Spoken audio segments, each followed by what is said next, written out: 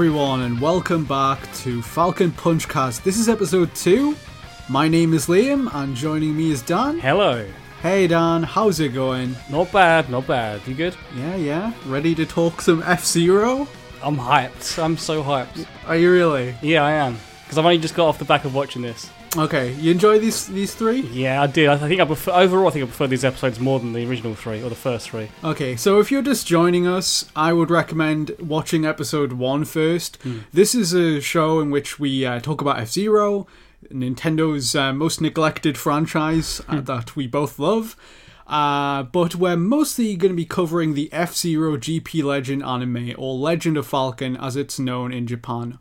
It was discontinued in the West. It wasn't fully dubbed, so it's subtitled, it's on YouTube, you can watch it for free, and that's what we've been doing.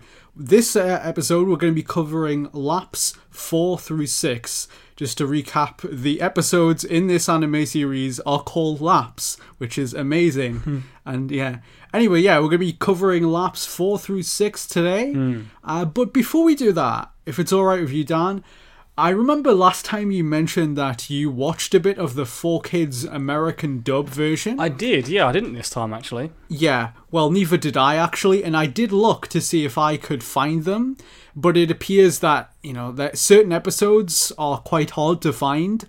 I couldn't find the dub versions of episodes 4 and so on, but I remembered last time you mentioned that you'd watched the dub version, so I wanted to watch a bit of it myself and give my impressions on it, if that's okay, because you were telling me about how, Jack Levin in it has, an Australian accent, and, it's full of all kinds of goofy shit that we talked about last time.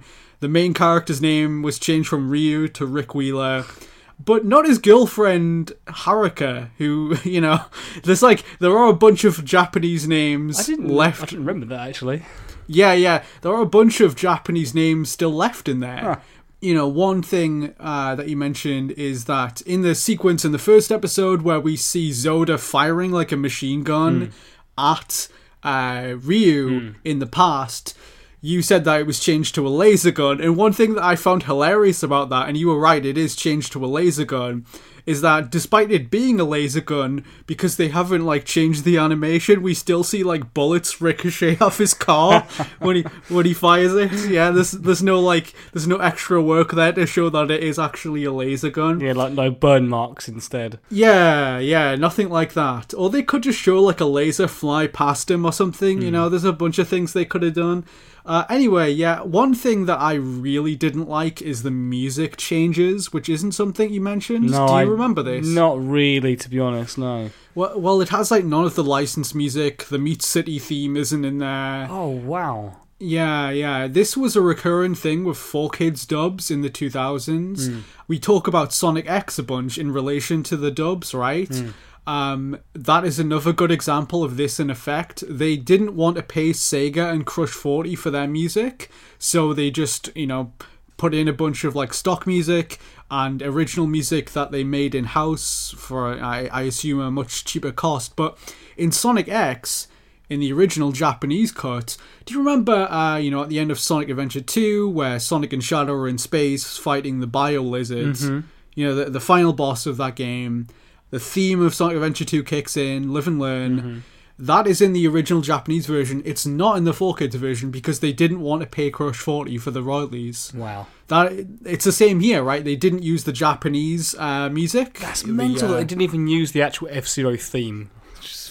Crazy. Yeah. In the F-Zero anime. Yeah. They didn't use the vocal theme. They didn't use any of the music from the Japanese version. It's completely redone, and it just sounds generic as hell. There's nothing memorable about it at all. The voice acting is terrible. The one that I thought was the worst was Ryu's. Yeah.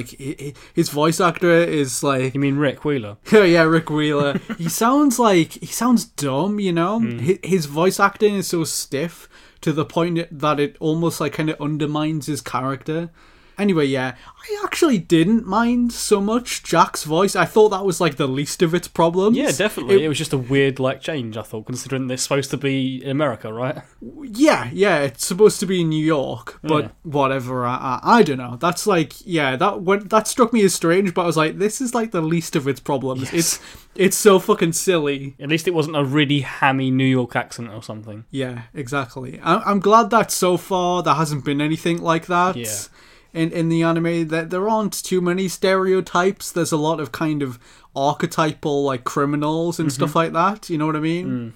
But so far there aren't too many stereotypes. It's doing fairly well, I'd say, so far in terms of like political correctness for an anime from the 2000s. Yeah. Anyway, yeah, let's actually like dive into the discussion though. Let's go with lap 4, which is called Calling on Samurai Goro. Mm-hmm. I enjoyed this one. Did you? I did as well. I really liked it. We'll get there eventually, but it subverted my expectations, I guess. Yeah, exactly. That was exactly what I was thinking. You know, this completely subverted my expectations of Samurai Goro as a character. Mm-hmm. He is very unlike how he is portrayed in other media. Like, yeah. I'd say like one of the only kind of instances where I've really seen him, doing like story stuff, having spoken lines, is in GX in the story modes. Do you remember? Yeah, he was like a goofy villain in that. Like, he was a very one-note, like, dumb villain. Yeah, he's just like this obnoxious, like, fat old, like, pirate dude who's like on the side of the track, and he's, wobbling around shouting at Captain Falcon. Oh, I'll beat you, Captain Falcon. Yeah. You're right what you're saying there. It's very, very one note, very one-dimensional. But here he's actually kind of cool. And he is sort of multifaceted in a way that I didn't expect. Yeah. His whole reveal thing is just awesome. Yeah. Anyway, let's dive in with the episode. We begin with Ryu. He's on his way through Meat City, and he's having a bit of a flashback. He's remembering a race that he was in. He won this race, and there was, he's starting to accrue some fans, Ryu is, including a young boy who we see in a wheelchair on the side watching him, and, he's got like a model of the Dragon Bird, his ship. Yeah. He's a little Ryu fanboy, which is kind of cool. It kind of shows that, some time has passed now since he's been in this world, and he is, starting to win some races. I also like that it doesn't completely tell you what's happening in terms of why he's going to where he's going. Yeah, it's revealed bit by bit as the episode goes on. Yeah, we don't really find out what's going on here, but yeah, we see Ryu thinking about this boy in the wheelchair who has a model of his ship, and Ryu signs the ship for him. By the way, I would totally buy models of F-Zero cars, like if we could have like amiibo of them. Yeah. I would totally buy like a... how they have like the Starlink R-Wing? Oh, yeah. I would totally buy like a Blue Falcon. It is criminal that nobody has made, to my knowledge, there isn't like a figure of the Blue Falcon you can buy. Like, I would totally buy, like, a Figma or something of Captain Falcon in his... Yeah, anyway. Hopefully, like, First for Figures, we'll get on that someday. Anyway, yeah. One thing that I thought was interesting to note here is that we see Ryu going through some kind of warp gate, and this kind of establishes how the races in F-Zero travel from one location to the next. Apparently it's like some underground thing. You're not supposed to do this very often. That's why he went down an alleyway and did it. Yeah. It's like a warp gate, I think that's what they call it. Yeah, and cut in a little bit right to the end of the episode when that puppet thing explains. I don't know if you remember this. He explained like you can't use warp gates too often, otherwise it can cause a black hole or something. And I thought, okay, that's like an interesting sort of like piece of lore that didn't really expect. Yeah, this is something that I didn't really expect to find in this show, is that the lore is thought out in a way that, that the writers clearly sat and thought about how, people get around in this world. And yeah, it's cool to see. I like how... we see how this interworld transportation is working, the warp gates, and how they don't need to leave their F-Zero ships, And it's cool to see for once how they actually get from one world to the next. I assume this is all, like, these are different worlds when he goes to the next place. Yeah, because it says planet Kryton, which he goes to, which you assume, obviously. Yeah, okay. So yeah, Ryu uses the warp gate and he goes to this kind of like a desert area. And it's very seedy. That Wild West planet, essentially, isn't it? Yeah. It is, very kind of run down, very dingy. There's a lot of rough looking people there. The police have pretty much abandoned it, like Detroit or something. And yeah, Ryu enters a bar, and it's made immediately clear that Ryu is not welcome in this bar, because out of nowhere a fucking knife comes hurling across the bar at him, and what he does is kind of cool. He kicks it up in the air and he catches it and he throws it back. Kind of cool. That was fucking awesome. Could you imagine seeing some dude do that? Like getting a knife thrown at him and kicking it with his foot up in the air, catching it and throwing it back at the guy. Yeah. I like that moment. Yeah. It was fun. Yeah. There's a lot of moments like that in this episode. Although it's then completely overshadowed. Yeah, overshadowed by then just slipping on a banana skin. Like, oh, okay. Yeah. Yes. After somebody throws a knife at him, another person off screen tosses a banana at him and he slips on the banana. And what's kind of cool is he lands at the feet of Samurai Goro, who Ryu, it's worth noting, does not recognize that that's Samurai Goro. And he's there to look for Samurai Goro. So yeah, that immediately establishes he doesn't know who he is, really. That completely threw me off as well. When he was like stood up, he was like, oh, I'm looking for Samurai Goro. And I'm like, wait, what, you're looking at? Oh, he doesn't know. Oh, this is cool. Yeah. I like how Samurai Goro is kind of like a mysterious figure here. Yeah. And nobody really seems to know what's up. Anyway, yeah, he goes to the bar. And another person comes in, this young girl comes in through the side. And she says... Well, they say simultaneously that they're both looking for Samurai Goro, and they say this to the barman, and I thought it was kind of funny, actually. I laughed, probably an unnecessary amount, that the barman replies, "Sorry, we don't serve that here." Oh, yeah. yeah, I don't know. It's like a dad joke or something, but that really caught me. I forgot about that. Anyway, yeah, so Ryu explains, the setup of this episode, that a pirate named Samurai Goro has hijacked a ship out in space and ransacked it of its cargo and diamonds, precious metals, and crucially for us, medicine for sick children was aboard that cargo as well. And we see actually a cutaway where as Ryu's explaining it, we see this happen in real time. Did you remember like the ship that they're using to hijack this transport vessel? It's like a massive hand. It's like a space hand that grabs the transporter. Yeah, definitely. Yeah, it was pretty cool little moment of design. And then the pirates enter the ship through its fingertips. And we see the leader, and he claims that he's Samurai Goro. Obviously, as F-Zero fans, we know that's not really Samurai Goro. Although initially I was like, maybe it's like a name or something. Maybe like I was a bit confused at exactly what was going on. I did assume like that he was pretending to be Samurai Goro. Yeah, what you thought maybe is it could be like a title, like the Arbiter or something. Yeah, like, and then maybe the Samurai Goro we know, then maybe at the end of this episode kills that guy or something, then becomes the new Samurai Goro. I was like, I wonder if that was the... that did cross my mind when I saw that. Yeah, fair enough. Anyway, yeah, this guy doesn't look much like the actual Samurai Goro. Yeah. He's just like a ponytail and a goatee, and he says, "I'm Samurai Goro, and give me the cargo of the ship. I'm taking over."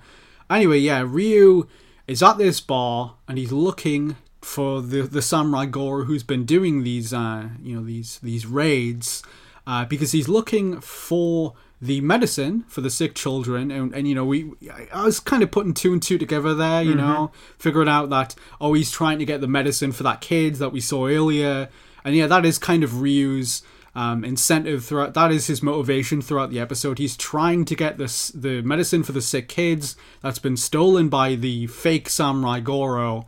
That's what he's doing in this episode. He's looking in this bar, but also we have this girl who's also looking for Samurai Goro, and she says that on board that ship was her family's diamond, who's been taken, and yeah, she's looking to get it back. Ryu isn't interested though. He just wants to get the medicine for the kid, because if he doesn't, he will die in a few days, which is pretty dark, raising the stakes there. Yeah. Anyway, Ryu leaves to go and look for leads. He goes to talk to people, and he's looking for where Samurai Goro is. Meanwhile, she's talking to the people in the bar, and she says, I have 5 ships worth of other diamonds, but if I could just get back my family's diamond. and, you see the pirates kind of catch on to what she's doing. They kind of think, oh, well, we can just scam this little girl, this little kid that's just coming to the bar. We can, take her to Samurai Goro, and we can just take her diamonds. We'll tell her that she can get her family's diamond back from Samurai Goro. We'll take you to Samurai Goro. Yeah, sure. Anyway, yeah. So they go to take her to Samurai Goro, and Ryu, meanwhile, wanders off. He's looking for Samurai Goro, looking for leads. And he's mugged in a back alleyway. One thing I'll say here is there's a lot of mugging so far in this F-Zero anime. Yeah, there is. There's a lot of just goons in alleyways. Yeah, a lot of people, a lot of like archetypal crims fighting people for no good reason. And yeah, it's a fun time. There's a bunch of criminals start jumping Ryu for no real apparent reason, just because, I guess, because they're bad guys. And I think they're meant to be like the criminals from the bar before who Ryu was kind of tussling with. They're this like fake Samurai Goro's goons, I'm assuming, and because he's asking, they're like, okay, they're asking the wrong people here. We're gonna just get rid of him or something, probably. Yeah. So they try to jump Ryu, and they're more or less successful. They wrestle him to the ground. Yeah, they whack him with a lead pipe, I think, around the back of the head. Yeah. So Ryu's like more or less like knocked out. When Samurai Goro shows up, the real one, the real deal. And this is a pretty cool segment here. I like this sequence. Yes. It's very fun. One of them pulls a gun on him, and he straight up just draws his sword, slashes it in half. I love this shit. This episode is full of moments like this. Yes, definitely. And this part just had me laughing so hard because I was not expecting it at all. Yeah, and then he slashes at them. I'm like, oh shit! And then their clothes come off. Yeah. Their fucking clothes all fall off, and they run away crying, naked, and it's oh my god, it's so silly. Yeah. But I don't give a shit. I'm not taking this too seriously. I'm enjoying the tone they're striking here. Yep. It's very anime, and there was something about the timing of this moment where he slashes their clothes off. There's like a pause. He moves his sword. We don't know what's happened, and then their clothes just poof off their bodies, and it's so stupid. And proper anime. Yeah, very anime, very goofy. I love that moment. Yeah. It's so funny. Samurai Goro, who to Ryu is still kind of like just a nameless stranger. He hasn't, said, "Oh, hi, this is my name," but he offers to take Ryu to the real Samurai Goro. Yeah, which, by the way, I've written here, like, Ryu doesn't realise that it's the real Samurai Goro, which is dumb, seeing as how he was just saved, clearly, by a samurai. Yeah. But, actually, there are a lot of, like, people carrying katana swords around there. That's true. Like Ryu was just attacked by other dudes with samurai swords, so this is, like, I don't know, this is, like, a thing out in the desert. Half of the course, yeah. And one thing actually that I wanted to mention is that this is consistent with where he is in the GX story mode, because he is also in a desert area there. Yeah, it's true, yeah. Yeah, so I don't know if that's intentional. Maybe. I don't know. I don't know why F-Zero, like, is associating samurais with, like, the Wild West, Making, like, Red Steel 2 up in this place. Yeah, I'm fine with that. I love a bit of Red Steel too, as you well know, because we often like go off into tangents talking about it. Yep. Anyway, Samurai Goro and Ryu, they're camping out. They're waiting for they're waiting for the ship to leave for the fake Samurai Goro's base, and then they're gonna ambush them. They're gonna tail their ship and follow them to their base. And I really like this whole segment here, this sort of chase. They chase after them, we see their vehicle leave, and they've got the girl from the bar before. They're going to take her to Samurai Goro, the fake one. And the drivers of the vehicle, it's like a weird like tank thing. It's like an armored car. Yeah. And they follow them. Samurai Goro and Ryu, they're in their ships. We see, Samurai Goro's got his fire stingray from the game. It's very cool. They chase after them. And the drivers of this like armored tank thing notice them, that they're being followed, and one of them decides to man a turret. I like this moment because they actually explain that they were too cheap to like buy one with like a auto-targeting system. That's do it manually. Yeah, it has no like, Star Wars style like auto-targeting thing. It's just like an old one with like a shitty manual aim. And so they have this like tank cannon aboard their ship that they're trying to shoot Ryu and trying to shoot Samurai Goro, and not doing a very good job of it. I like how the girl, like, this is when you realise her true intentions, I guess. Not that you probably thought that she was just some random girl, but at this point, she, like, knocks one of the guys in the turret to, like, knock them over, and you think, oh, okay, she's in on this somehow? I'm not really sure what yet, but okay. Yeah, they're about to fire at Ryu and them, and she, like, pretends to fall over and knocks the guy aiming the turret, so he misses. And yeah, you don't quite know what's going on there, but you clock on that some things, she's not who she says she is. So there's this whole like cool sequence here where I really like this chase thing. Do you agree? Like, this whole part was so much fun to me.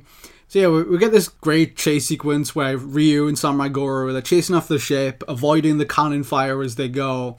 At one point, there's like this Fast and the Furious style moment where Samurai Goro's ship nearly careens off the cliff, and Ryu fires like a tow cable. It's like Star Wars, and he pulls him back onto the road. I thought that was really fun. Yeah.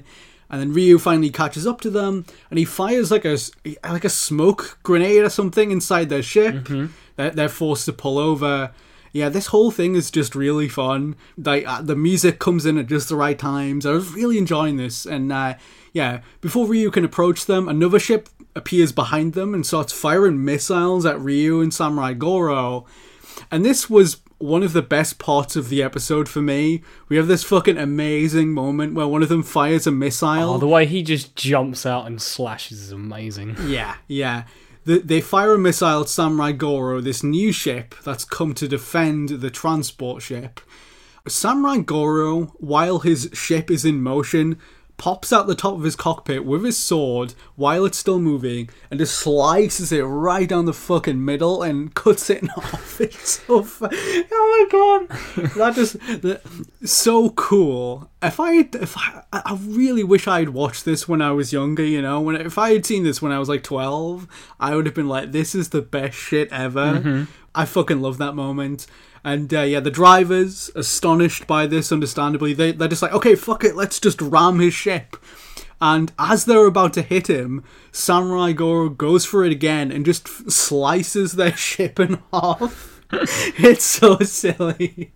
Oh my god. Yeah, because I initially thought, I was like, oh wait, they're going to like chop their heads off in it, then you just see their heads just poke out from the rubble like, ugh. Yeah. He just slices the top half of the ship off, it falls off, and Samurai Goro, he's like, oh, well, we can use these guys to get the base because the other ship was able to get away, and they're like, these guys, they'll take us to the base. Yeah, they take the girl to the base, don't they, at that point? And then you have those goons that run in, say they call him Biblin or whatever his name is, and he's like, don't call me that name. And then that's when the girl's like, oh, I thought you said you were Samurai Goro. Yeah, she's kind of taunting him at this point, kind of toying with him. Because, she's not who she says she is. She's not just some innocent little girl, as we're about to find out. Ryu and Samurai Goro finally catch up with them. And, the fake Samurai Goro, Biblin, I think, that's his name, right? Biblin, Yeah, he's about to, I don't know, take the diamonds or whatever from this little girl when, they show up. But before that, Samurai Goro and Ryu have cages dropped on top of them. So that was a bit goofy, that moment, but yeah, sure. Yeah, conveniently located cages above the entrance. Each for each one as well, not like one giant cage grabs them, like two cages. I also find it a bit goofy that we're in this like future and they're still they don't have like laser cages or whatever. They're like old school like lion cages from like the 60s or something. The real Samurai Goro shows up. And the little girl, who's been, with the pirates throughout the episode, she kind of finally outs herself, and she has like a whip or something. She like sort of the whip just goes round his face, isn't it? Like, Yeah. like binds round his face, and then she reveals who he is, or who she is. Yeah, she's like, your life as fake Samurai Goro is over. And then Samurai Goro releases himself from his cage. He slices it to bits. Probably not a good idea to put him in a cage while he still has his sword. That was my initial thing, right? When he got trapped in the cage, my first thought was, after the, like, oh, that was convenient that he happened to be standing right there, was, wait, you just sliced a missile, a ship, God knows what else in half. How can you not slice yourself out of this cage? And then he actually does, and you're like, oh, okay, cool. Yeah. So he reveals that he's the real Samurai Goro, and the girl is, I guess she's just like an agent of Samurai Goro. Yeah. Her name is Sasuke, I think. Yes, Sasuke, or whatever they call it, her name. I think it's pronounced Sasuke. Sasuke, okay. Okay, my Japanese is not amazing. No, neither is mine. Which I don't believe she's an existing character from the F-Zero. No, she's definitely not. She's like a Naruto character or something. Yeah. She's like wearing like a pink ninja jumpsuit. Mm-hmm. Her name is Sasuke, and she has a whip for some reason. The fake Samurai Goro, he's pretty much backed into a corner at this point, and he decides that now is a good time to, cause his own base to self-destruct. I just see, like, I pressed the self-destruct button. Like, okay, why? yeah, why?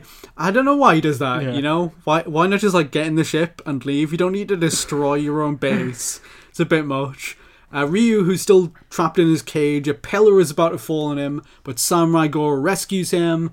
Another really cool moment. Mm-hmm. I'm liking the camaraderie between Ryu and Samurai Goro in this episode. Definitely, when he saves him, he's like, makes us even now. Yeah. There's a lot of there's a little bit of a bromance that goes on here that I really like. Yeah. And just going back to before, Samurai Goro is so fucking cool in this episode, especially when you compare him to like his other appearances. I have a new appreciation for Samurai Goro after this episode. Yeah, like if you like sort of told me this whole premise of this episode and didn't tell the names, I would have assumed that Samurai Goro in this episode would have been like Captain Falcon, and then the done fake Samurai Goro would have been the actual Samurai Goro. Like that's just how like sort of cool he was in this episode. Yeah, I really, really like him. I really like what they did here. Even his design is better. He's a bit more athletic. Yeah, he's not as fat as he is in like the games. Yeah. And one thing actually that I wanted to mention, I kind of figure that maybe the Samurai Goro that we see in the Smash Brothers games is based upon his appearance in this. He's an assist trophy where he swipes his sword around. You never see him do that in the games, Yes, true. Whereas here, we actually get to see him use his sword. He's just slashing it around. It's more kind of consistent with his appearance in this. So maybe, Sakurai and Co. watch this at some point.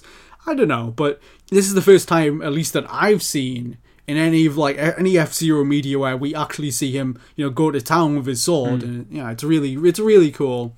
Anyway, Biblin, he set his base to self-destruct. He's trying to escape, but not before Sasuke.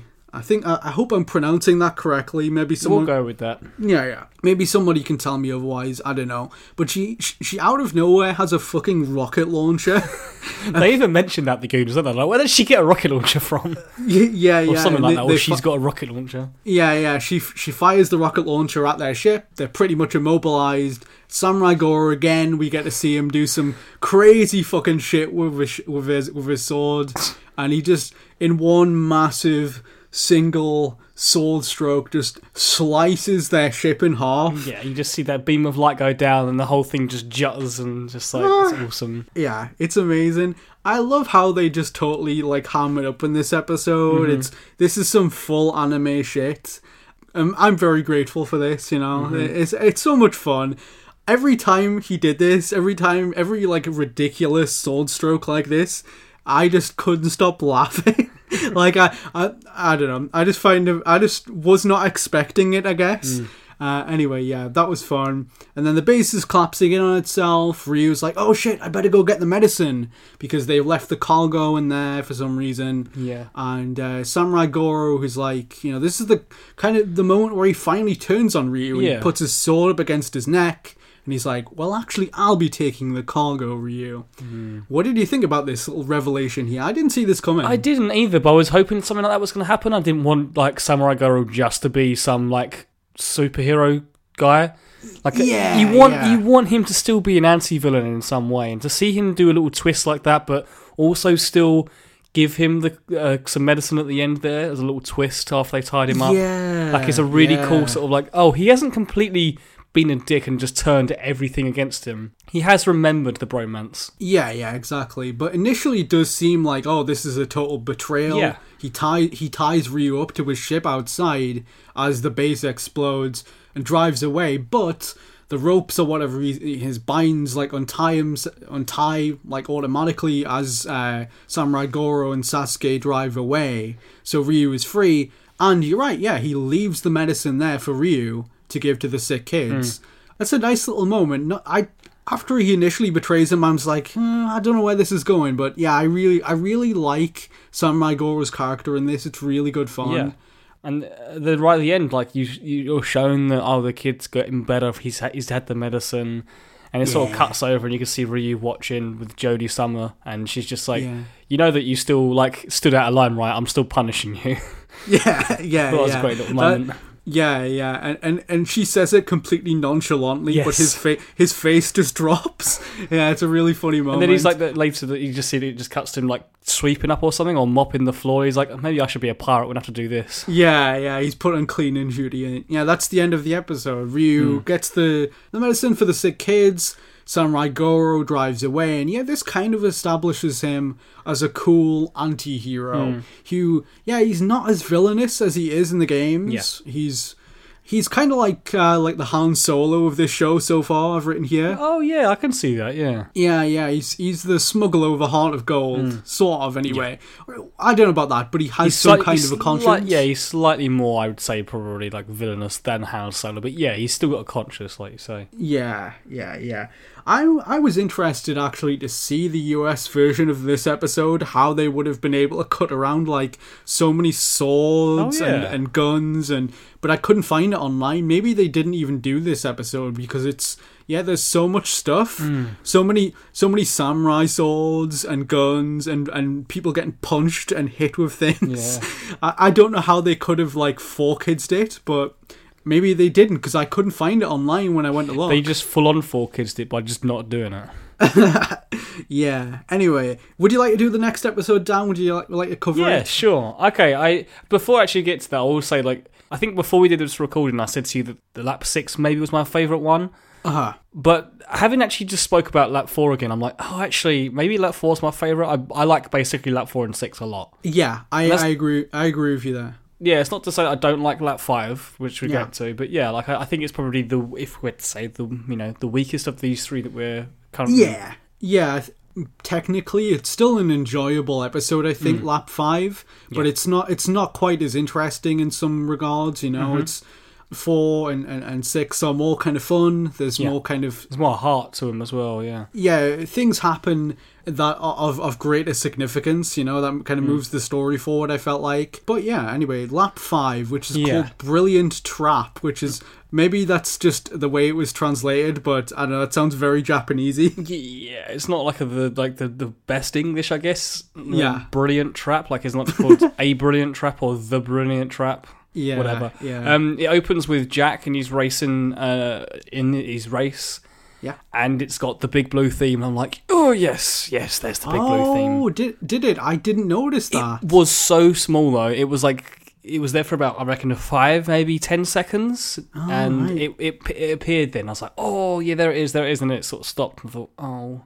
Even though it kind of made no sense because it was in Mute City, but, whatever, we'll let that pass. Yeah, I think they're just kind of, using the music tracks in a loose fashion. Yeah. Maybe because they weren't able to get all of them for each individual track or whatever. Yeah, maybe.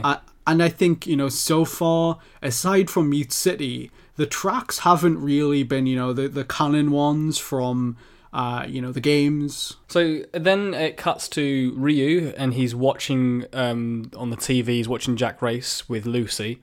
Yeah. And he's got his arms in a cast. And my first thought was, wait, was he injured in the last episode? Like, from that big explosion? I wasn't really sure. No. And then obviously it's explained later, no, that's not the case. He's mugged again. Yes, he's mugged again. Yeah. So two consecutive episodes. yeah, in dark alleyways. Yeah. Yeah. There's like a bunch of guys, I think, trying to get a ship, and then one of them hits him with a stick, and but they have to run away because the cops are coming or something. And, Yeah. And what's it? So we're shown like the flashback and you see him get hit and that, and he tries to protect himself from a crowbar, and so he just whack his arm and obviously breaks his arm, assumingly. So he can't race, and he's watching Jack. He's watching Jack from home on the TV with Lucy. So Jack's racing, and then he's being blocked as he tried to go through to win. He's then blocked by Octoman and Biorex, who I'm getting the feeling now these are like the what do they call it? The underlings. What do they call it? Like the minions. Like they're the minions of Black Shadow and Zoda. They're kind of like used now as sort of the stock bad guys. Yeah, they're basically whenever there's anything to do with Zoda showing up, like these are the two disposable bad guys that appear with them. Yeah, and it's cool though. At least they are established F-Zero characters. Yes, and they're not just sort of like generic aliens or whatever. Because I feel like in a lesser show that didn't care about F-Zero, we wouldn't have seen these two popping up constantly. Yeah, they would be like a Bob and a Bib or something. Like these are just the generic bad guys. Yeah. EAD and Clash, basically Dr. Clash pushed them two out the way. Yeah. Commanded by Jodie Summer, and then Jack wins, and he's all gloating, he's all happy and that, and they're like, well, you wouldn't have won without us. Yeah. And that's just like showing that Jack is still sort of a bit sort of arrogant in a way, I guess. Yeah. But then it also shows that his celebrations are being watched by some mysterious woman in the crowd. Yeah. And she has a smirk, and my first thought was, who is she? Like, what is she, an existing character? So I'm looking through the character list, like, does she match up with anything? And like, no, I don't think she is. And then later we do find out that she is a character, but we'll get there eventually. Yeah, I didn't realize that she was until later on as well. Mm-hmm. Like, it wasn't until after the episode that I remembered. Oh, yes, that is a character, isn't it? Yes. But So Jack goes to a bar. Mm-hmm. He just by coincidence he meets with her, and it's a kind of a weird setup. She's spying on him, and then Jack goes into the bar where she happens to be and introduces himself. It would have made more sense if Lisa had introduced herself to him. Yeah, it was very like sort of happenstance that he went and walked on her rather than the other way around. Yeah. So Jack meets her in a bar. Her name is Lisa. She pretends she's a big fan. Yeah, and Jack's like bragging about his F-Zero ship. Yeah, then they go and play pool, and then he shows her his key, and he's like, "Oh, this is my key." And she's like, "Oh, is it? How does that work?" And he like flicks it open. She's like, "Oh, okay." Then she walks around the table and just like smashes the cue ball straight into his face and knocks him over. Yeah, and then she drives up in his Astro Robin, like his F-Zero car, and then she clicks on the board, like, because she wants to go to a certain destination, and I'm not really entirely sure how this works, but I guess she looks through some profiles and she says, "Oh, I'll just click on that one," and it just takes her straight to the police station. Yeah, it's like a weird GPS with like an address book in it. Yeah, and it all like autopilots her towards the where Jack is at the mobile task force, and she goes in there. "Oh, this is the police station. Oh, okay then." Yeah, and then she figures out that this isn't just a police station. This is the mobile task force, some like secret sort of. Yeah, and I think this is like the first time it's established that the mobile task force is actually a division of the police department. Yeah, and I thought I maybe missed that from earlier episode. I really wasn't sure if that was something that had been established previously. I think it might be sort of implied, but we don't really see it that much. I don't know. Yeah. So she arrives at the police station. She breaks into the safe. She knocks out Dr. Clash on the floor in the process. As he like comes up to see who she is, what the commotion's about. And then she just like gets a gun out and just shoots up the entire place, destroying all the trophies, destroying the other cars. Yeah, she's a total bitch. This Lisa woman. It's a bit much for me, I'm afraid. Like, I was kind of like, oh, okay, she's just like some regular ass criminal. But I think she goes a bit too far when she fucking knocks Dr. Clash out and then fires up why does she like take a machine gun and fire up all the ships and that? Like, my only assumption is that she figures out that they're all part of the F-Zero races as well, and then she wants to win the races herself, doesn't she? So I'm assuming that she's doing that so then there's less competition. Oh, okay. That was my assumption anyway. Why she shot up the ships. That's fair enough, but it just struck me as a bit maniacal because she's definitely, yeah, it was way overboard. She's laughing like a crazy person while she does it, and it's very over the top. Anyway, yeah. Yeah, so then the character card, because I was beforehand, she reveals herself as Lisa. Yeah. I actually missed that part out, that when she's talking to Jack, she mentions that her name is Lisa. And I was like, okay, I don't recognise that character at all. Then there's it should be like the ad break in between halfway through. He comes up with the character card of her, and it says, I think this is a mistranslation, it must be, because it says that she's called Risa Brilliant. Yeah. And it says Risa with an R. Yeah. But they keep calling her throughout the episode as Lisa. But I'm thinking, wait, is she called Risa Brilliant or Lisa Brilliant? I think it might just be like a mistranslation or something. Yeah. But her name is definitely Lisa Brilliant because she's in some of the games, isn't she? Yeah, she is. Yeah. And she drives the Panzer Emerald, apparently, according to the character card, which she does in the games as well. Cool, yeah. So the next day, everyone wakes up and discovers the wreckage, and Jodie dismisses Jack for being a fool, basically, and being tricked by a woman. But before we get to that, though, one thing that I wanted to mention that, one character we haven't talked about yet is an established character that shows up here that you might have missed, actually. But there is a guy, and he's freaking out, fretting about how he'll have to explain all this to the chief. It's another member of the Mobile Task Force. It's John Tanaka. Oh, yeah. He is an established character in F-Zero. Although here he's much more campy than he is in the games. I didn't even realise that was him. Yeah, that completely went past my head. He drops his medicine on the floor and stuff, doesn't he? Yeah. This guy, he has some stress issues, I think. Definitely. I didn't realise that was actually Tanaka at all, because he's mentioned passingly in the next episode. Yes, he is. And I saw that name pop up on the subtitle, and I was like, Tanaka, I recognise that name. And I looked through and I was like, oh, okay, John Tanaka. Yeah. So I didn't even realise that was him from the previous episode. I've completely missed that. I was quite glad that you're here for that. I think this is the first time they refer to him by name, so maybe I think he was in one of the other episodes, but we just didn't catch it. Anyway, yeah, John Tanaka, another established character. Yeah, so after Jack is dismissed, he goes back to the bar where he was smashed in the face with a pool ball. Yeah. And then a bunch of goons arrive, and it turns out then I think Ryu is also sort of following Jack to see where he's going. Yeah. And then he finds out that they're the goons who injured Ryu's arm earlier on. And you're thinking, it's kind of, I like this. It actually has some sort of significance. It isn't just some dumb thing at the beginning of the episode, just happens that he was mugged. But these are the goons that are still involved in the whole thing. I like how they actually... everything has a purpose to it. Yeah, it's all come together. Everything has a purpose, as you say. Yeah, Ryu arrives, but the goons escape from them. They just put down a smoke ball or something down. Yeah, it's really silly. They're trying to interrogate these guys. Who's this Lisa person? Where is she? And they're just like, we're not going to tell you, and they disappear in a puff of smoke, and it's like the most cartoony shit. Yeah, but I love that. And then back at the station, Dr. Stewart spots Jack's Astro-Robin on camera. Yeah. But it's a different colour. And he's like, no, I don't think it is. But then Ryu's like, no, it definitely is. You fucking idiot. It's the same shape and everything. It's just... Yeah, and it's been recoloured with pink and flowers on it, hasn't it? Yes. And then Jodie says, okay, when you race the next race, if you see it, destroy it. Yeah. To Ryu and to Dr. Stewart, but Ryu's like, oh no, can't do that, but I can't race anyway. So that's when Dr. Stewart's like, we'll get help from Dr. Clash and we can do something about this. I'm thinking, what are you gonna do? Fix his arm or something?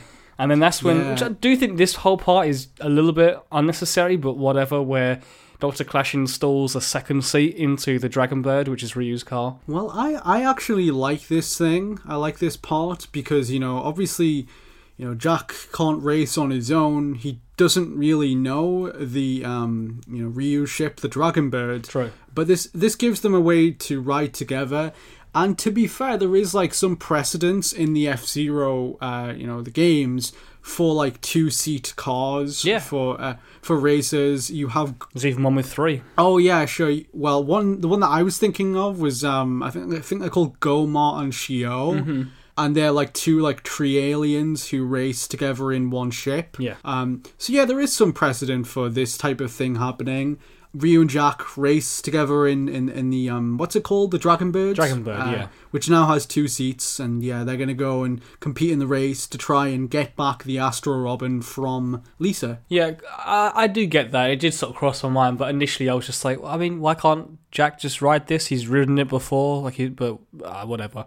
So the race begins. We have the races including Dr. Stewart. We've got Lucy, Ryu and Jack in one car. Yeah. With Lisa driving Jack's coloured Astro Robin. Uh-huh. And they then realise that they form a plan to take her out. Or not necessarily take her out because they think that they can probably get her to stop rather than completely destroying her like Jodie very coldly insinuated. Yeah. They come up with a plan involving the pit stop. Which is a single file, so it means that if they can sort of surround her, that she has nowhere to go. So I think it's Dr. Stewart goes in first, then she follows in after him, and then that's when Ryu and Jack then come in behind and block her off. Yeah, I thought this was quite clever because it gives the kind of the story away for, Jack to use his knowledge of his own ship. Mm-hmm. Ryu asks Jack, when do you think she'll need to pull over and use the pit stop? Because he knows his ship,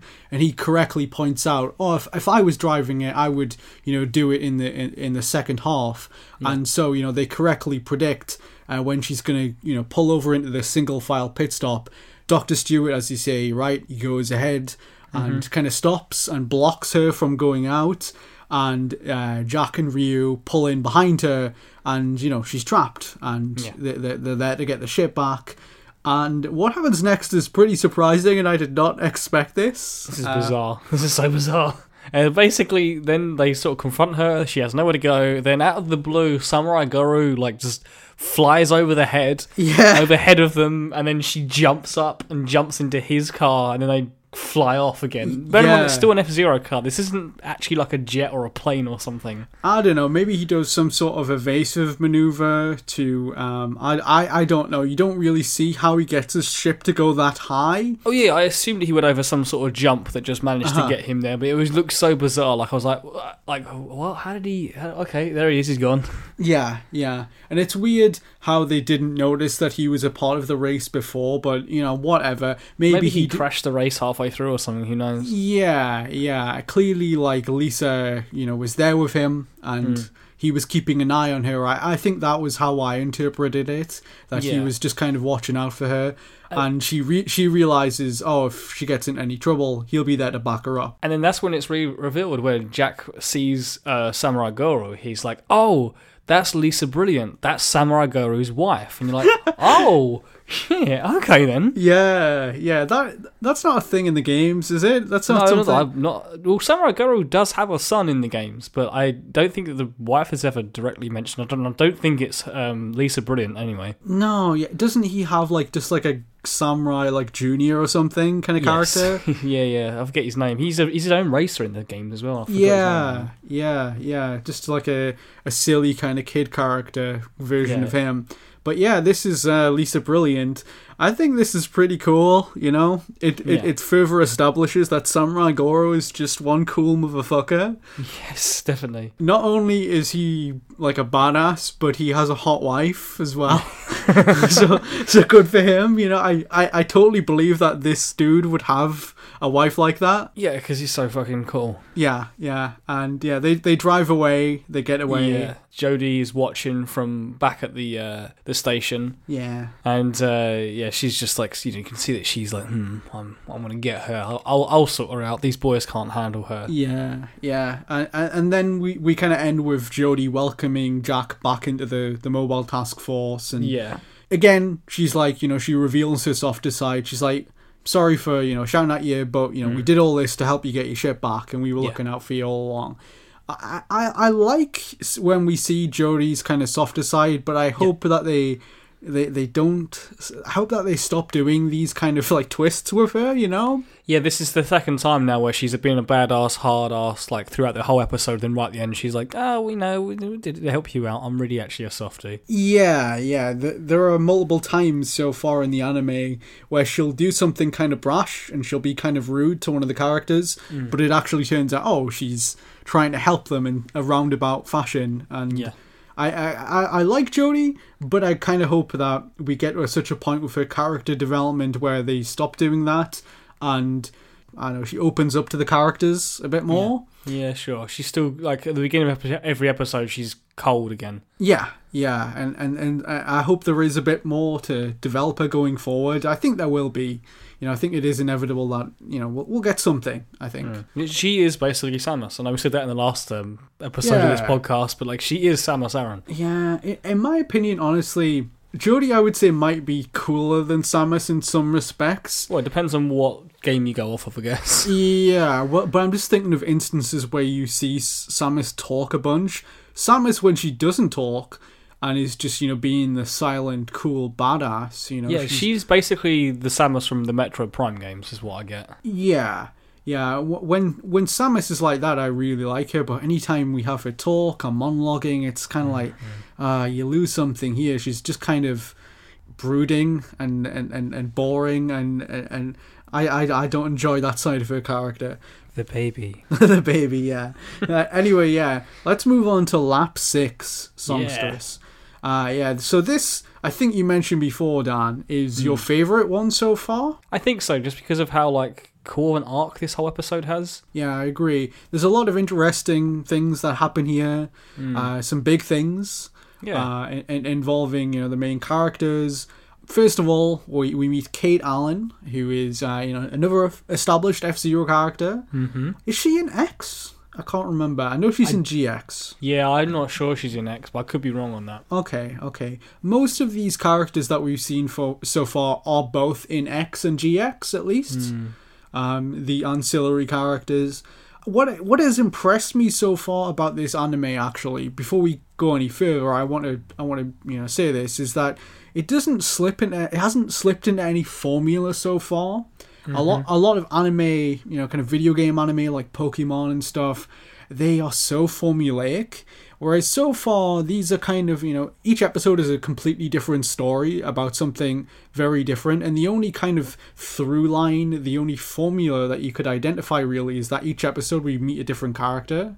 That has been the only kind of thing that we've seen so far. Whereas when you look at this episode and you compare it to the Samurai Gore episode, which is very goofy and silly, the tone is different.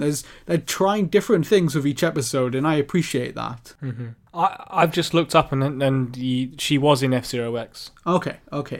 So yeah, I think Kate Allen is probably like she's one of the only black characters in F-Zero. She's the only black female, I know that. Yeah. Anyway, Kate Allen, she's a pop star who races, and I don't think it's like meant to be like known in this universe so far, that it's not widely known that she's an F-Zero racer, I think. She's just kind of like, a pop star who races on the down low. Anyway, yeah, we see her racing, practicing, she gets out of her ship, and we get this cool moment where Jodie introduces herself, like, she's pulled over on the side of this track where she's been practicing her racing on. The lights go out, and when the lights come back on, Jodie is standing there, and this is like when fucking like Nick Fury introduces himself at the end of Iron Man. Yeah. It's so dramatic though that she's there, but it's really cool. Yeah. I like a bit of. Yeah. I like a bit of theatrics. Sure.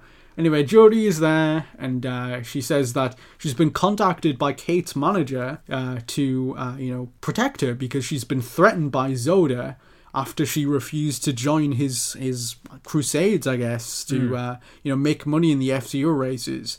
And Jodie promises to send some protection, and then, well, she pretty much vanishes at that point, doesn't she? Yes. Yeah. And I've got here, because when I saw her, I was like, I recognise her. She is an established character, right? And I looked at her, yeah, she is. And I looked at her, like, her bio from the games, which I know that is kind of irrelevant to the anime, because it's fairly separate. I'm still interested to see what it says. Yeah, basically, from the games, she is essentially a female Michael Jackson. Oh, really? Why? Yeah, like, so she grew up in a musical family and performed called the Allen 11 with her 10 brothers. Oh, so God. It's just like the Jackson 5. She's the Allen 11. Yeah, she's the what's the name of the girl from, or the woman from the Jackson 5? I can't remember. She wasn't in the Jackson 5. Janet Jackson, you mean? Yeah. She wasn't in the Jackson 5, was she? She was just a sibling, I thought. Oh, okay. I don't know. I think the Jackson 5 are all boys. I think. Believe it or not. I can't believe we're having this discussion, but you're right. Yeah, I don't know why that came to mind. I was just thinking of the Jackson family. Yeah. And who's in the Jackson family, and I for some reason remember that. But yeah, anyway. It says here, she was overly eager to pursue music, but she was forced upon it was forced upon her, and she went solo at the age of 21. Okay. So it's again like she was in a family group, and then she went solo. She's the female Michael Jackson. Yeah, and that's not dissimilar to her character in this episode. Yeah. She's kind of a rebellious type. You don't see any of her family, but yeah, because I think at this point she's probably in her late 20s at this point, I'm assuming. Yeah, at least. In the game she's age 30, so yeah. Okay, yeah. That looks pretty consistent with about the age she is here, I'd say. Yeah. Anyway, yeah, Jack and Mr. EAD are sent to meet Kate Allen's manager, which is a small alien dude called Gordon. And yeah, Gordon introduces them to Kate. And this is interesting because this is the first time where it's actually, said in the dialogue in the show and, acknowledged up front that EAD is a robot. Yes, I thought that as well. It was so candidly said as well. He's like, "Oh, hi, I'm EAD, I'm a robot." And I'm like, huh. Yeah. Okay. I was really waiting for that big reveal of the whole time you're supposed to believe he's a human, then it's always an android, but no, he's not. He's a robot. Yeah, you were expecting an alien moment, weren't you? Yes. Yeah. From I forget his name now from the Alien films. Yeah, where the guy gets cut in half. I think. Yeah. And he sees roboguts hanging out. Yeah. Mm-hmm. Yeah. I was kind of expecting them to do something like that as well, but I don't know. I kind of like that it's dropped so nonchalantly, and in this world, it's not really thought much of. Yeah, it's just the norm, isn't it? It's just androids roaming around with aliens. He's like, "Hey, I'm Mr. EAD. I'm a robot." And yeah, so this is interesting. It's the first time the show directly acknowledges it. Yeah. And I like how they did kind of lay the groundwork for this a little bit in previous episodes. We mentioned how in one of the first episodes, everyone is eating at the canteen except him. Mm-hmm. Yes, and I never noticed that, and you did, and I was like, oh yeah, that's a really cool little clue there. Yeah, I like it in shows when they're going to kind of address something later on, and they don't need to, but they put a little detail, they throw in a little clue like that for something they might tackle later. Because it makes the world feel more realistic, Yeah. It makes it feel like it makes it feel like, oh, this is something they planned ahead of time, and it's not just something that they threw in there for this episode. Anyway, yeah, Mr. EAD, he's a robot, and the gang is on standby guarding her concert while she sings, and we see Mr. EAD sitting backstage, he's listening, and he likes her music, which is that's a big part of this episode, that we kind of get a little bit of insight into EAD's kind of humanity. There's a little bit of existentialism thrown in this episode that I liked. That's why I like this episode so much, because it really sort of delves into EAD as actually a character, even though he's a robot. It's the whole sort of what's it, like a Blade Runner thing of what really makes you human sort of thing. Yeah, and it's done in a way that is sort of subtle. There isn't I hate it in films that try to be existential like this, where the characters talk in very lofty terms. Yeah, what actually makes you human? Yeah, and there's none of that in the dialogue. It's just all kind of, implied. Yeah, so just organically there, isn't it? Yeah, and that makes sense in this world where robots are commonplace. And yeah, I think it's handled in a way here that's very cool, very well written. And yeah, this episode is great, honestly. You might be right that it might be the best one so far. I think I enjoyed maybe the Samurai Goro one more because of how goofy it was. Oh yeah, the spectacle of that episode is much better, but the actual plot, I guess, is why I like this one so much. Oh yeah. There's a lot going on in this episode, and after the concert, they're back at Kate's mansion, and she decides to go for a drive, and Jodie just kind of lets her, tells Ryu and EAD to follow her. She goes driving along the seaside, and as you would predict, Biorex and Octoman show up again, and they've got these two kind of flying ships with machine guns on them, and they fire at Kate, and she crashes. but she's okay. She's doing EAD all right. like sort of protects her, doesn't he? Like sort of blocks a lot of the shots of his ship. Yeah. So he does. And they go back to her mansion again, and EAD is comforting her. He gets her out of the crash, and he promises to protect her. And we have nice little interaction between them. But there's more going on here that we initially kind of think. Yes. Kate is acting here, and this is something that I really didn't expect. But I didn't know what was going on initially as well. When you see EAD get electrocuted, you see it cut to her bedroom, and she's there going, "Oh, the criminal just got away," and like thinking, "Well, that doesn't make any sense because the criminal be in her room, then attack EAD afterwards. Like, what's going on here? I'm really confused." Yeah, there's quite a lot going on here. So yeah, EAD, speaking of Kate, she promises to protect her. And, she's very affectionate towards him initially, or so she seems. She kisses him and he, blushes, doesn't he? Yeah. She gives him a peck on the cheek and she compliments him. She says, "Oh, you're such a reliable robot," or something. And then, as you were saying, EAD goes to patrol the grounds of her estates, and he's attacked suddenly with, like a cattle prod or something. It's it's like an electric taser thing from behind, and he's knocked out, lands on his face. And then we hear Kate screaming. Ryu goes to check her out, and she says, "Oh, someone's broken in. They fled out of the window." And it's like, what's going on here? This is weird. Yeah. When Ryu investigates, he finds that EAD is outside. He's been dismantled. Mm-hmm. What were you kind of thinking at this point? Were you putting together any theories in your head? I know the answers come immediately after this, but what did you think was going on here? I honestly was just confused. I thought I'd missed something at first. Like, did I miss a little bit that made that make more sense? And I was tempted to rewind it, or not say rewind, like as if it's a VHS tape. I was tempted to go back and have a look to see if I missed anything. But I didn't. Sure. I carried on letting it go. But yeah, I was thinking to myself, what's happened with EAD? Why has he been dismantled? I genuinely couldn't think of what the purpose was. And when the actual reveal is revealed, I honestly didn't see that coming. Yeah. I thought that somebody had dismantled EAD to take something, maybe. I thought it was going to be one of Zoda's goons has done that in order to take data from EAD to infiltrate the task force or something like that. Yeah. Something like that does happen, but it's actually Kate who attacked him and took his memory core out so that she can learn what their true intentions are. I love the way that sort of that Jodie says, this isn't the work of one of Zoda's men. This is someone who wants to figure out who we really are. Yeah. And it cuts to Kate, and you see her very sort of shadily. She has the cube in her hand. Yeah. Oh shit, she's the one that did it. And then Ryu walks in, doesn't he? And he's like, "What's up?" And then she's got her hands behind her back, and you can see in the mirror that she's holding the cube. Yeah. That's kind of funny. The camera pans to the side for a second. Yeah. And that was a cool moment. And Ryu susses her out. He's like, "Why do you take the memory core?" And I like this. This wasn't where I was expecting the episode to go. No, sorry.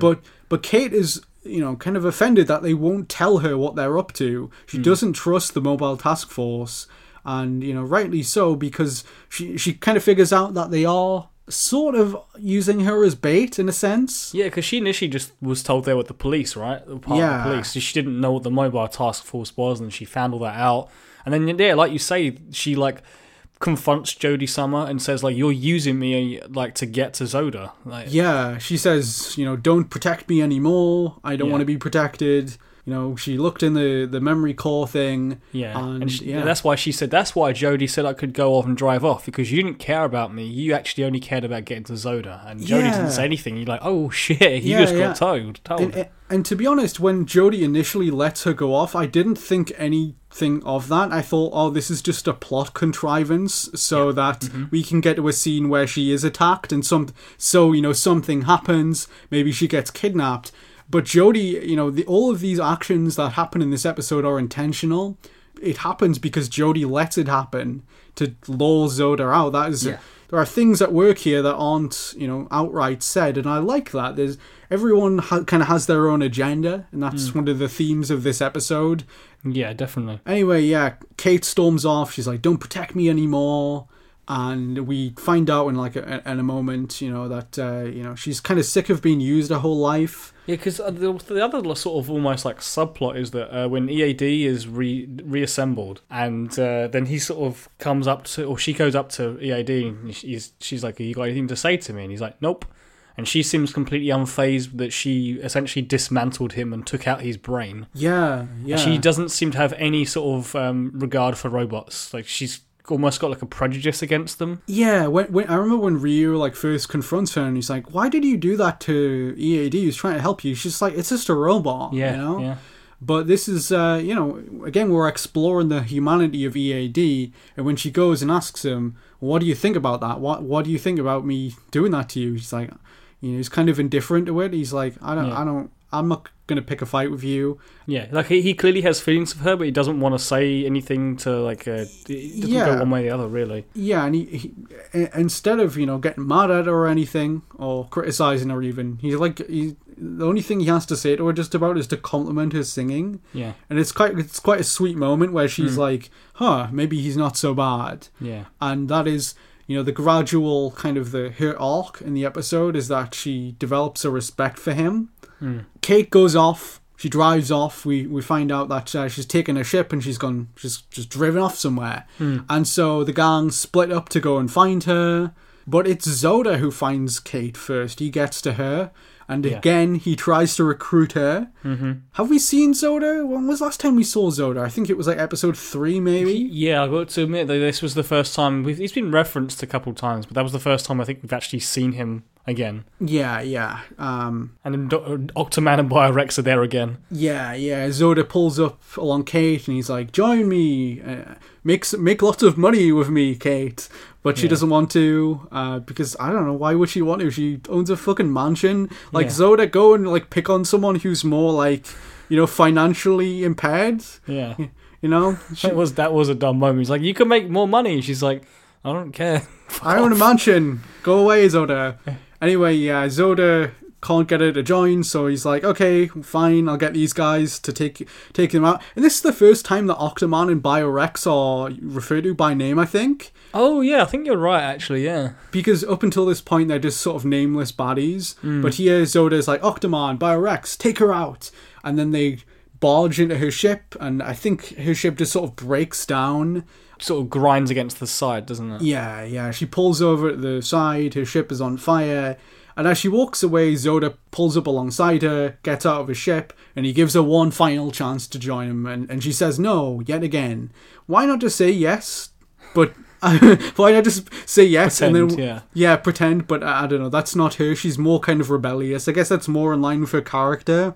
Mm-hmm. And also, she's sick of being used by people. That's something she says. But Zoda is not fucking having it. He pulls out a fucking knife and charges at her. It's a nasty knife as well. It's not just like some little knife. It's like this proper serrated thing. Yeah.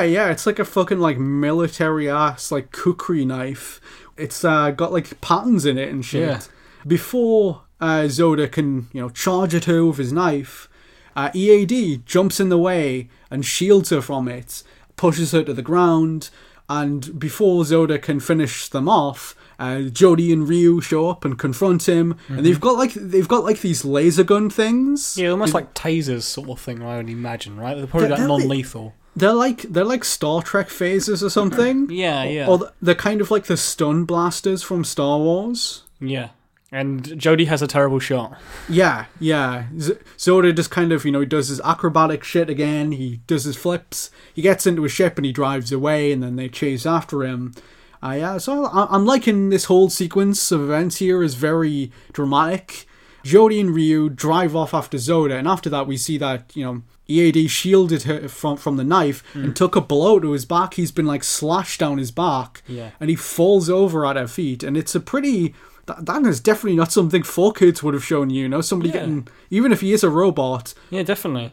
That dude got straight up fucking shanked. And then after that, you got like Octoman and Biorex that sort of fending off Ryu and Jody in the race cars. They're trying to catch up with Zoda, and they're sort of... Yeah. They're in between them, they're blocking them. And then Zoda comes back around. I assume it's because it's a track, right? I don't really understand. Maybe he just come back on it towards Kate and EAD, and he just goes to drive right through them, and then that's when EAD just stands up and grabs the ship. Oh, yeah, that's such a good moment. Yeah, I think this was just like the training course that we saw Kate on initially. Yeah, I think that's just a place that she frequents to go and like train and stuff. But Yeah. you're right. Zoda shows up. He tries to run over Kate. EAD puts himself between her and the car. Fucking grabs his ship as he's about to run her over. Every part of him just starts cracking at the force of the ship that he's trying to hold, and his eyes light up, and he just throws the ship to the side, and then you see an explosion right as he throws it. Yeah. And then you see sort of like Zoda go, whatever, and just drive off. And then you just see like the aftermath of this like sort of explosion on the floor, and with a star in the middle. You're like, oh shit, yeah, he just blew up. That was such a cool anime moment there again. It's pretty emotional, you know? Yeah. He's straight up sacrificing himself to protect her. And yeah, you're right. He blows up, and all that's left there is his Starman. And then she grabs she grabs the memory core that's on the floor, and it just sort of dissolves. Dissolves into the thing. And then not to cut to the end straight away at the ending, but I really expected them when they started making him, put him back together again. Like Dr. Clash puts him all back together again, remakes him. In a lot of animes or just cartoons in general, that this would have been a moment where he'd get his memory back somehow, like in some really dumb, arbitrary way where it just kind of makes the whole episode seem completely pointless. Yeah, they'd be like, oh, but we had him backed up somehow. Yeah, and it's like, oh, he was saved all along, everything's perfect, but he's not. He's lost his memory. He doesn't remember anything of that. Yeah. And there's that really touching moment at the end where Kate Allen is singing in a concert and Ryu is watching it. I think with Jack as well. I think Jack's next to him. I can't remember. And EAD shows up and he says something like, do you remember anything of this? And he says, no, but I like this song. Yeah. And it's like, oh, that's really... Wow, that's so cool. That whole moment is just really like, did not expect this from an F-Zero anime. Yeah, it's a pretty touching moment, and it's good that there are consequences for what happened there. EAD's memory appears to be more or less wiped. His personality appears to be the same because it's made by the same people, I assume, using the same technology. Yeah. So that is why he is, the same in his personality. But his memory of, I assume, recent events of obviously the events of the episode are wiped. They're gone. So yeah, I like that there was, some real consequences there. Yeah. It's pretty emotional, honestly. I didn't feel teary-eyed or anything like that, but I was touched by this episode in a way I didn't expect. Especially for someone as, like we always said, like how stupid EAD looks in this show. Yeah. Like how goofy of a character design he is, and yet I can't believe they did this. This is amazing. Yeah. He's probably like the goofiest looking F-Zero character. He's like wearing like a onesie. He's got a big comical like Wario-ass moustache, a Starman on his chest, and he's like... It's like a white leotard or something. Yeah. But yeah, here we get a really nice, emotional episode with him. I remember when we first started talking about doing this, and I was just kind of joking, thinking, oh, wouldn't it be cool if EAD's in this? But fuck, he is, and he's one of the best characters so far. He's had like the best character arc that we've seen. Yeah, I would agree.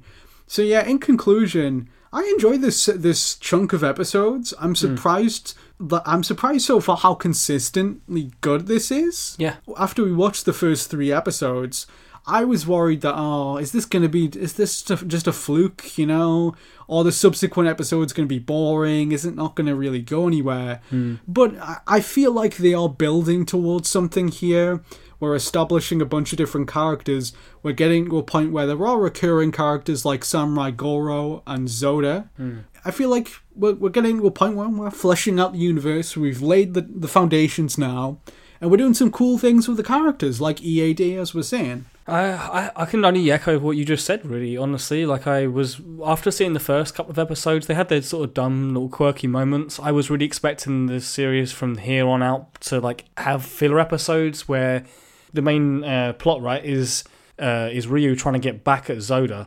And that's going to be the way you imagine the show's going to finish. I did not expect to like have these other episodes that don't have any major consequence to that overall plot, but that actually mean something. Yeah. It's actually like they're fleshing out characters in their own episodes. Like you had Jack in the last one with introducing Samurai Goro's wife. Lap 4 had the whole point Yeah. about Samurai Goro. Because now when you see Samurai Goro later on, you realise who he is as a character. You actually know where he comes from because of that episode. Same thing exactly. now with Lap 6 with EAD. Yeah, exactly. I agree. It's good, yeah, everything feels like it's building towards something. Every episode feels like it has a point, and it does contribute something, however small, to the greater story. I'll probably go and watch the next episode of this, like, right after this, because I've really been enjoying this series. Yeah. It has really surprised me, Yeah. and, oh my god, just seeing Samurai Goro cut a ship in half is not something I expected to see in this show. Yeah, definitely. My expectation of this show, honestly, if I'm being totally honest with you, was that every episode is going to be like, oh, this is going to be some dumb plot. Yeah. Where every episode they face a different, like, F-Zero racer, like, rival or something. And they're going to be the same one-dimensional character they are in the games. And I thought we were going to get to a point, who knows, we might end up doing this, but I thought we'd get to a point where the episodes feel so samey and similar that we'd end up doing more than 3 episodes per podcast. Yeah. And as of right now, we've been going on for like, what, hour and a half or something now? Or like, it's been... This isn't just some like dumb anime that I was expecting, honestly. Yeah, I'm genuinely, unironically enjoying this a lot. And I'm probably, I'm going to go watch the next episode. Which, Did you by the see way, what I was going to ask you just what you were going to ask me then, I think, which was, Yeah. did you see the name of the episode, Lap 7, which is the Trap of Michael Chain. Yeah, another trap. Yes. And yeah, Michael Chain, who is another Legacy F-Zero character. Hopefully he's not the outright stereotype he is in the games. I think he's the only black dude, and he looks like a 90s cartoon thug. Yeah, I think there is another black dude in this, but... I'm looking through the character list now. There's Baba as well. Who is also a cartoon thug. Yeah, actually, now looking at him, you're right. Yeah, anyway, hopefully, I don't know, maybe Michael Chain will be cool. I remember he is in the F-Zero GX story. There's a mission where you have to, like, stop his ship or something. Yeah. Anyway, let's wrap up there. So next time we'll be tackling laps 7 through 9. And yeah, we'll be starting with Michael Chain. It should be fun. Join us next time. Anything you want to plug before we go, Dan? Nah, I'm fine. Just follow me on Twitter at SKDante. Yeah, follow Dan. Check out my Patreon if you want to get the next episode early. You can do that. Support the show. Keep us going. Keep us continue doing this. I'm enjoying this so far. Gonna keep going. The next few episodes have got a lot to live up to because this is definitely improving. Yeah. Oh yeah, big time. I think I'm hoping that at some point we're gonna see like Captain Falcon come into it more. Like yeah, because even though I've loved these last 3 episodes, yeah, Captain Falcon wasn't in any of them, was he? Yeah, it is kind of surprising that we're watching an F-Zero anime where Captain Falcon so far has had like 1 line in the entire 6 episodes, and I'm perfectly okay with that so far. Yeah. But I do hope at some point he does develop a bigger role. Anyway, we'll see. Yeah, join us next time for laps 7 through 9. We'll catch you on the flip side. Bye bye for now. Bye bye.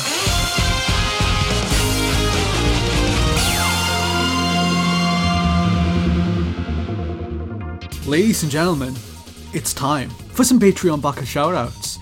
First of all, we got Abdullah Al-Sanea, Sly Gamer, Roy, Kurai, Ahmed Zainal, Stuart Radley, Don Koopman, Jake Jones, Shane Hill, Centenator of Team Haruhi, and lastly, Carl Coverdale. Shout out to all you guys. Thank you so much for backing and supporting us. This show would not have been possible without your help, so yay. Awesome. Thank you for your support. I'll catch you guys next time. Bye for now.